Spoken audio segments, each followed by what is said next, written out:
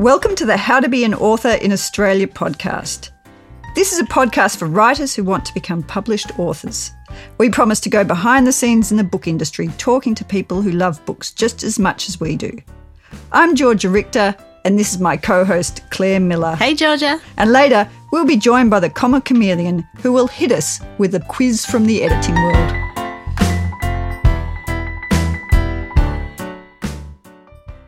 What have you been working on this week, Georgia? I've been spending a lot of time on Petticoat Parade, which is the name of the red light district, primarily Rose Street, that was in East Perth. And it was very active between the start of the 20th century through to about the 1960s. And what's really interesting is reading about when the prostitutes and the brothel keepers and the madams wind up in court, to see how sensationalist the reporting is and how disrespectful of the women. There's this real kind of moral high ground that operates, and there is no sense whatsoever that the subjects of the stories have any feelings. It's all for the reader's entertainment, so they might be described as slatternly or terrible examples of womanhood or whatever. And it seems like we've probably come quite a long way, actually, in the way that we report stories. I guess that kind of segues into our Aussie slang, because when we were looking at Aussie slang ourselves this morning, there was quite a lot of it that was derogatory to women and derogatory to animals as well. There's a lot of violence against animals in our slang. I think there's quite a lot of violence that's actually trapped within our language or contained within it and held within it. But I'm not sure if you have a sense when you were younger too of choosing and using language that you kind of use as a buffer because it masculinises you more or protects you in some way. Yeah, I think to get by in primary school and high school, you really had to adopt a male stance and be able to give as good as you got. It's also about a deliberate kind of egalitarianism and a way of taking people down a notch. You know, the way that we call pollies ScoMo or Hawkey or Albo. We have a way of saying, nah, you're one of us. Don't rise too far above your station. I think a lot of our history is actually contained within our slang in different ways. Although I'm highly offended by Scotty from marketing. As a marketing person. What have you got against marketers? But what's really interesting about that, I think, is that initially he was called ScoMo perhaps in a derogatory way. Then he claimed that, so another name had to be found for him so that it could be used in the negative. And I think Australians are very agile in their language use. It can also just be playful and fun. And I love the kind of slang that's come out of the pandemic as well. Quasar is my all-time favourite. ISO, another one. And how Australians will almost take the bogeyman out of something by reducing it. Taking the piss, yeah. Shortening it, taking the piss, yeah. Yeah, exactly. How we segue from this to a segment that's going to be on children's literature, I'm not really sure. Got any ideas, Georgia? None. Let's mention the war. I actually was thinking about a trip that I did to Munich a few years back, and after the Second World War, an amazing woman named Jelle Lepmans created a space for children's books, and it's called the International Youth Library, and they have around 500,000 books there, 60,000 or so that are like historical texts, and then another over 30,000 books that are in different languages, so they represent around 130 different languages. And what their whole reason for being is they want to be able to give children the experience of diversity through literature. And they also want to uphold the rights of children to have the freedom to create art down the track. So there's this amazing castle called Blutenberg Castle on the outskirts of Munich. Do you have access to the texts themselves? Are you allowed to look at them? We have a long-standing relationship with them because the library runs something called the White Ravens, and that's a list of the 100 best books from around the world. And so we have been working with a lovely lady named Claudia, who is the Australian specialist, and we send our books to her on a regular basis, and they get assessed by a team of people, and they choose some of them to go into the library and in the permanent collection, and some of them are put on the White Ravens list. So because of that relationship, when I was going there, I contacted them and they said, yeah, come along and we'll give you a tour. And I got this amazing guided tour. So they took me down into the basement and I saw all of the books there. There's rows and rows and rows of books in this gorgeous, cool, sealed off basement in the castle. And they just finished this project where somebody had to stand and vacuum every single page of every single book in the library to get rid of dust so that they could sort of hermetically seal it and keep all these books for future generations. So that was an awesome experience. Yeah. Were they a Libran? I'm not sure. I didn't ask about star signs, but I would not be surprised if they were a Libran. And that, yeah, as you know, I've been creating those bookcases at my house, making sure that everything's behind glass and dust can't get to my books. No vacuuming for you. No vacuuming for me. No stuff that. But he's a Virgo. He might actually vacuum our books before they went in there. But the other really exciting thing is they have permanent exhibitions. And so I really loved the book as a child by Michael Ender called The Never-Ending Story. I really just thought that was a fantastic book. And they have his office and all of his working area was sent to the museum back in the 90s after he died. And so you can go there and see where he worked and see all his personal effects and the library that he had near him when he was writing his books and lots of translations of books as well. So it's just a fantastic place to visit when COVID is over and we can go out. All of this chat does in fact segue into our special guest interview today. Yes, we've got Leslie Rees from the Literature Centre joining us soon. But first, let's hear a tip from editor and writer Amanda Curtin. Hello, this is Amanda Curtin, and I'm one of the authors who contributed to the Fremantle Press book How to Be an Author, The Business of Being a Writer in Australia. I've published 4 books. The most recent one is Kathleen O'Connor of Paris, which is a work of creative non-fiction about a brilliant artist and an extraordinary life. The tip I always give aspiring writers is a really simple one. It's read. It's through reading that we learn, consciously through dissecting craft, examining how writers achieve what they do, and also unconsciously through absorbing things like language and rhythm and structure. So my advice is read widely, read adventurously, read analytically as well as just for the sheer joy of it. Good readers, I think, have the best chance of becoming good writers. Good luck!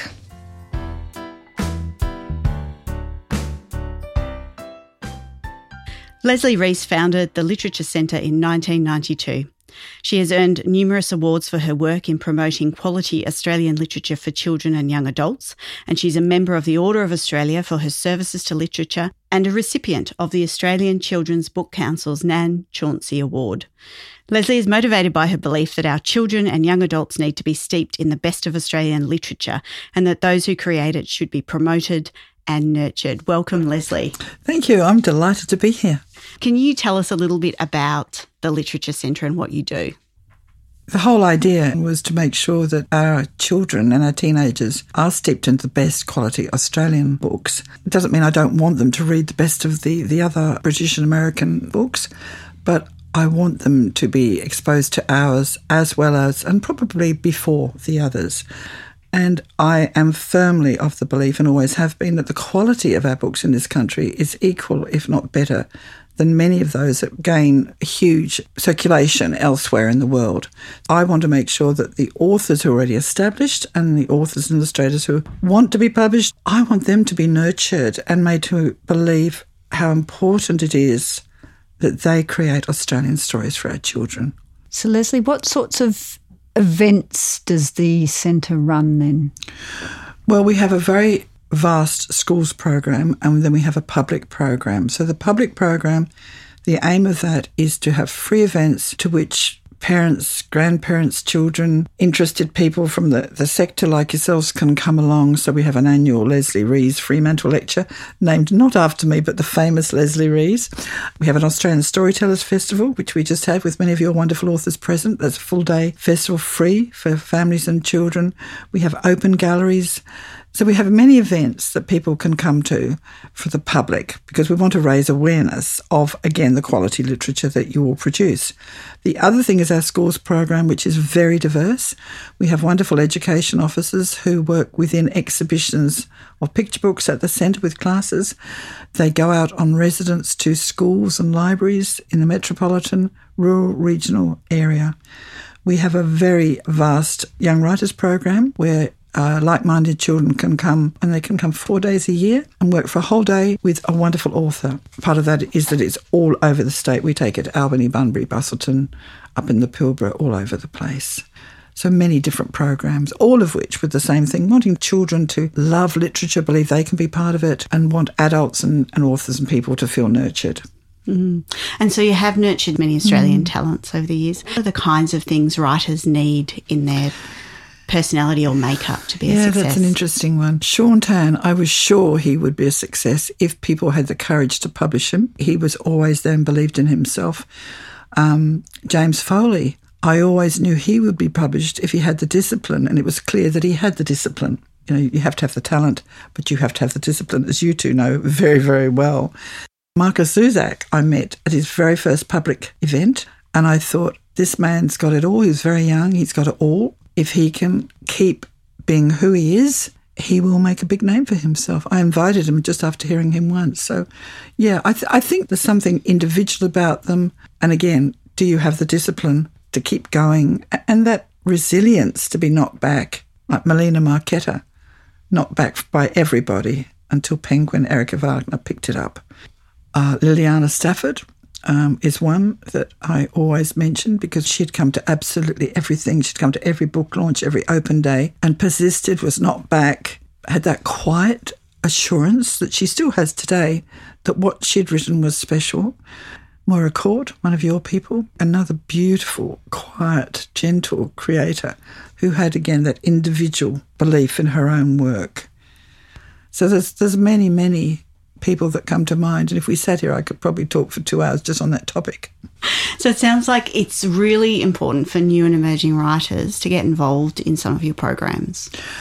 Well, I think they need to find their tribe, and in this state we are so lucky that the tribe has got many facets to it. We've got the Society of Children's Book Writers and Illustrators, which in a sense took over part of our role of doing professional learning and things. We did that for many years, but once Scribby got going, they started doing those wonderful Rottnest retreats and professional learning sessions. The Children's Book Council, the librarians, teacher librarians, the publisher, yourselves, all of those, I think we're so lucky in WA that we all actually support each other rather than being seen to be in any way competition. We all know that what we want to do is get fabulous writers to get fabulous books out to our children and teenagers. Would you say, Leslie, that children's writers need to be accessible to their readers, and do they need to like children?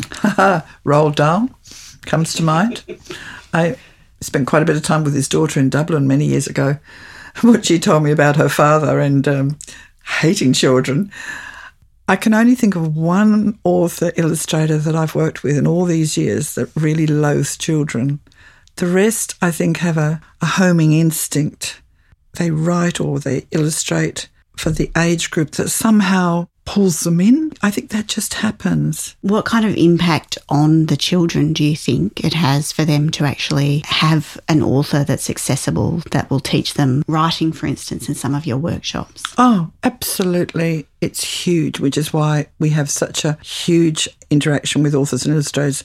I always remember beautiful Kerry up in Headland who said, I never thought a girl like me in a town like this would get to be for a whole day with a real life author, because that's what I want to do. And beautiful young man, Daniel in Albany, who said, I love these days, Leslie, because I get to meet all the other secret readers and writers, not only in my school, but in the entire Albany district. They always say real life authors. It's one of those funny things. I know a lot of authors are nervous about presenting to children, and I think hearing that impact from you is something so powerful for authors to remember, that it, in a sense, it's not about you as an author, it's about what you're giving to the children. Yeah, it is absolutely. I've had to really be very persuasive to make sure that someone who's very shy and withdrawn comes. And we always say, we will be with you. We will manage the sessions. You'll be the star. If you dry up, don't worry. We know the questions to ask. We can get the children up and doing something. Don't worry about it. And I think that's one of the things I'm proudest of, that many, many authors and illustrators have done their first sessions with us and have built up that confidence, at least to know their value, that they are doing something that's worthwhile. We're giving something to the children. So, Leslie, you have readers, but then you also have an audience, which is the person perhaps who buys the book. So the librarian, the teacher, the caregiver. Do you think that a writer needs to think about that audience as well as their reader? Oh, this is the huge question, isn't it? The vast majority of authors and illustrators that I put up in that top category of being first-class writers with that unique imaginative flair they've got a story to tell and then they let it find its place. I mean, look at Holden Shepherd and Invisible Boys. What a gutsy piece of publishing. What an extraordinary book. I was so fearful that the gatekeepers would come in and say no. Quite the opposite has happened. Miraculously, schools that I thought would never have Holden out to them or touch that book have welcomed him with open arms and are giving him such positive reviews, not only about the book, but his impact on young people. I know several authors who write for a market. I don't work with them. I don't like their books. To me, as soon as you open it, you know what they're doing. Whereas I want to be enchanted and curious as I read a book. And I think that's the key for kids as well, because kids don't pull any punches, no, do they? So if they feel they're being marketed to rather than enchanted, they're going to just say it, aren't they? Absolutely. And they're gloriously honest. Jackie French tells lots of funny stories about children coming up to her and saying, oh, my teacher said I'm too old for picture books, but I love them, Jackie. I remember going to see Jackie at one of your events and she said, when you see the child in the bookshop and they are hugging a book, that's the book you buy for them. Mm. And I think that children are so unerring in their connection to a work. They're drawn to it in the same way, I suppose, that you're saying a writer is drawn to an age group. It's a relationship that goes both ways. One of the things that informed my approach to the centre, although I didn't know it at the time, was when I had my children that were young. And we used to go to the Singing Tree bookshop down in Fremantle. And I was able to say to the children, you pick a book and I'll pick a book. And I would say that the vast majority of times the ones they chose were just as suitable and sometimes more so than the ones I chose. Because there's such a lot of anxiety for caregivers and parents, isn't there? It's like they want their kids to have Bran in a children's book rather than just the joy of it. Yes, we've had a big debate at the centre over many years of are books suitable for a certain age? And what the policy really is, we say you may find that's just not right for you at this stage, but don't discard it, put it away and come back to it in a couple of years. Instead of saying no, you've got to give that type of adult advice, because I know myself, it's what you're ready for at a certain time, I think. If I was a new and emerging writer and I want to pitch myself to you as a possible presenter, what are the steps that I take? First of all, you start coming to events. You support the other authors and illustrators. We've had 2 big launches recently. Come to them. Get a sense of what it is to be a published author or illustrator. Browse in our exhibitions, because then you get a sense of the hard work that goes in. Do that. We tend to try authors for the first time at our big festivals like the Storytellers or our open days. The centre needs to see them to make sure that they can present in a way that we know will empower young children. First advice I always give to anybody is join Scribby, Society of Children's Book Writers and Illustrators. Go to things that the CBC run and be gutsy. So, Leslie, what would you say makes a valuable contributor at an event? Must be interactive. Don't patronise them by standing up there and giving them the same speech. I'm looking for people who can pitch to their audience. Being generous. Tell them your bad times. Deborah Lisson made a huge impression on me when she showed our writing program students a few pages of a manuscript that had been refused by her publisher. She was devastated. She showed them 3 pages where she had told, not shown. And she said, I want you to have a go at fixing it up. And then she showed them how she had fixed it up after bawling her eyes out because the publisher had told her she was no good. And that's a generosity that I find they're all prepared to give and to talk about, to say, it's not easy. If you've got a story, get it out, take advice, and they do that.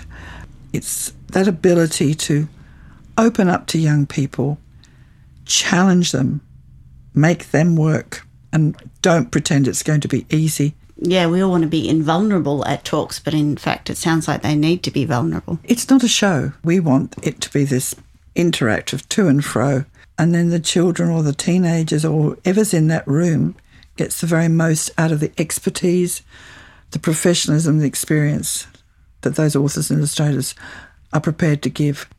They plan it. I know how much planning goes into all of those.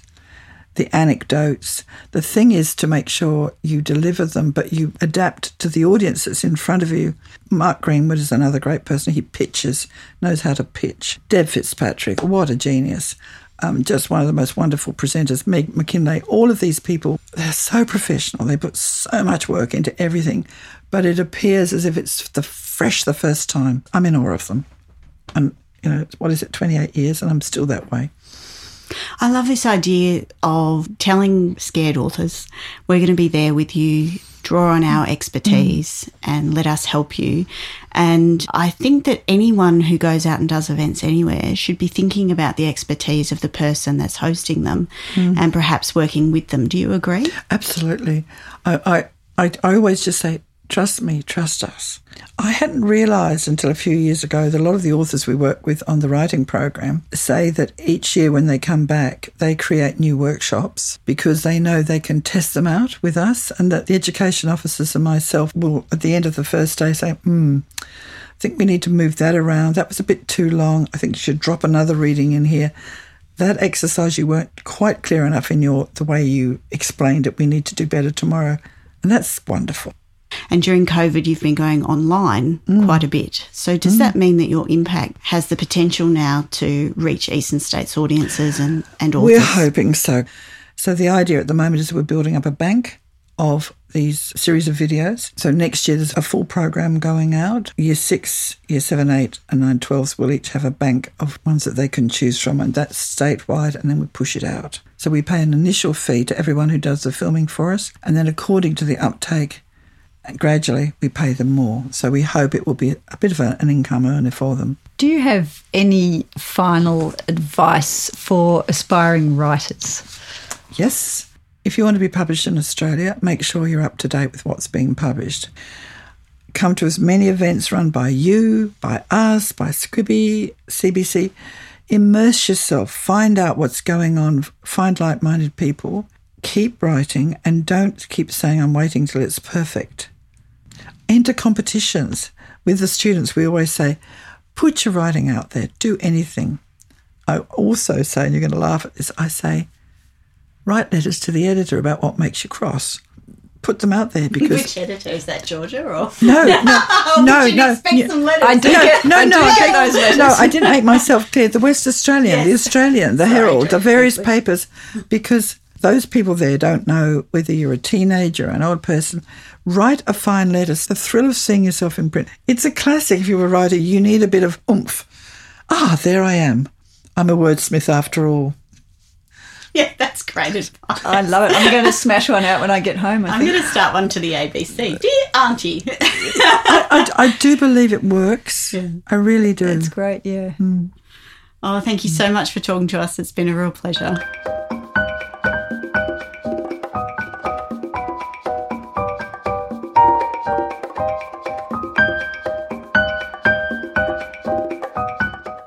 And now it's time for the Comma Chameleon quiz with Armel Davies. Hi, Comma. What do you have for us today? Well, today I wanted to talk to you about slang. Why is slang important? I think slang is really important. It's a way to mark yourself as part of a particular group, so it can really give you a sense of belonging. I'm sure a lot of Australians who have travelled overseas have stories of bonding with other Aussies over their use of terms like servo or thongs. But then again, Australians from different states clash over contested slang like the bathers versus cozies versus togs debate or palmy versus palmer. Palmy and Palmer is one actually I edited quite recently, and it caused a little bit of high feeling, I must say, with the author. And the only spelling that the author wanted was the only one that wasn't in the Macquarie Dictionary. What spelling was that? I think it was Parmie. He agreed we'd go with the Macquarie in the end. There you go. And what were the other ones? I don't know. I'm a togs person. Put your togs on. You're an Eastern Stater. Does it really say I'm an Eastern Stater? What do you guys say? Yeah, I say I wasn't born in Western Australia, but I would like to think I'm a West Australian through and through. So I'm Bathers. And Sydney-siders are more the cosy type, aren't they? Yep. Yeah. I have a real problem ordering beer here. I always go up and say, can I have a pot? And they say, a pot of what? So what's the quiz? All right. Well, I think the great thing about slang is that it carries a lot of our history. So many slang words have origins in marginalised groups. So I decided to research the origins of a few of Australia's most famous slang words. So the question is, which of the following Australian slang terms does not derive from an Aboriginal language? Your options are A, bung, meaning dead, broken, or no longer functioning. B, cobber, meaning mate. Or C, yakka, meaning work. I'm going to say cobber because to me that's got a very British chime. I also remembered Miles Franklin, My Career Goes Bung, which I love that title, but I think it's cobber. I think it's cobber too, but in fairness, I think I have to go for A because I think we decided we weren't allowed to pick the same one. I know it's not yakka. I know yakka is definitely from an Aboriginal language. So let the record state, I think it's cobber, but I'm going to go with bung, A. That was extremely ungracious, wasn't it? Well, you're going to regret not saying yours first, Claire, because you're correct. It is indeed cobber. And do you know what the etymology of that is? Yeah, so the origin is not completely clear. It's kind of hard sometimes to track the etymology of slang words because they usually exist only orally for a long time before they're written down. But the best etymology I could find was that it comes from the Yiddish word hoiver, meaning comrade. And this most likely came to Australia via migrants from London who would have picked the word up from the Yiddish community in East London, most likely. Oh, I love that. I love how you see language travelling around the world. Yeah, there are actually a few different Yiddish slang terms that have migrated to Australia, like mozza, to make a mozza, shikad, meaning drunk, to put the moz on someone, and also shamozzle, which is one of my favourites. I love a good shamozzle. Hey, Comma, do you know which Indigenous language yakka actually comes from? Yeah, so yakka and bung actually both come from the same Indigenous language. So they're both from Yuggera, which is from the Brisbane area. And bung means dead and yakka means work. So they're pretty literal translations. Well, we were talking this morning about whether or not authors should use slang in their books and when they might use it and why. Yeah, so it is a tricky one because using slang in your work gives it a sense of authenticity. Like we were talking about before, it can give you a sense of belonging. So that can be the same for your readers. If they're part of a particular subculture and they're reading a book that's about their subculture. But it can be really tricky because you have to know what you're talking about. It can sound really obvious that you're an outsider, especially if you haven't done your research, and it can date very quickly. I was talking to one of our children's authors just recently, actually, who said that a lot of children's authors don't even include any slang in their work at all because it can just put your work out of date in a couple of years. You're talking about it giving a sense of belonging, but I think there are instances when slang can be excluding of the reader or excluding of certain groups as well. Yeah, absolutely. As well, if you're using slang from marginalised groups, often it can be a form of appropriation, which you want to avoid.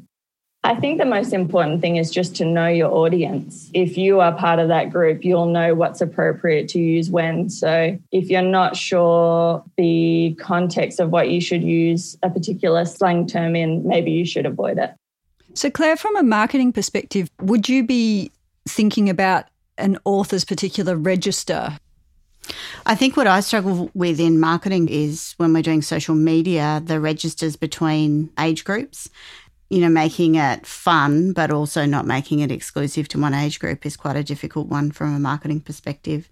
And the other thing I'm really struggling with at the moment is lines to the horizon, where there's quite a bit of surf speak and you want to use that and be fun with that, but you don't want to do it in a really inauthentic way. And from an editing perspective, actually, that collection of surf writing, it was really important for me that the language used there was the author's own. Even if I didn't understand it, I either looked for ways to contextualise it or lent into it, because I knew that a lot of the readers will be people who love surfing and love to surf, or just want the general feel and flavour of authenticity, even if they're not fully across all the terms. Well, Comma, is that it? Yeah, thank you for having me. See you next time. Bye.